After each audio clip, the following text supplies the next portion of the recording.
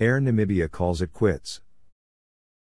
Airline announced that all its aircraft would be grounded. Decision to shut down 75-year-old airline follows the carrier's board's resignation on February 3. Air Namibia's fleet entailed 4 A319-100s, 2 A330-200s, 4 EMB-135ers, and 1 inactive B737-500. 75-year-old Air Namibia has announced the cancellation of all its operations with all its aircraft grounded immediately. Its reservation system was suspended with no new bookings being accepted from February 11, 2021. Passengers have been advised to register claims for refunds.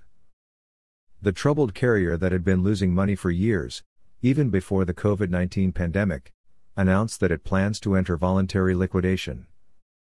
The government of Namibia has already approved the voluntary liquidation of the carrier with a 3-person board of directors appointed to oversee it.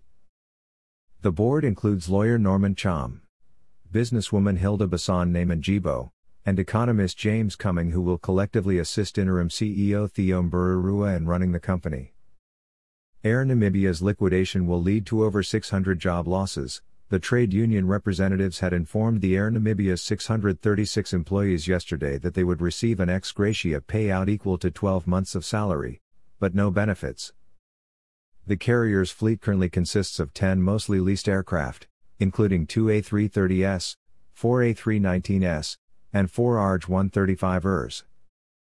The Namibian government has reportedly been in contact with the aircraft lessors.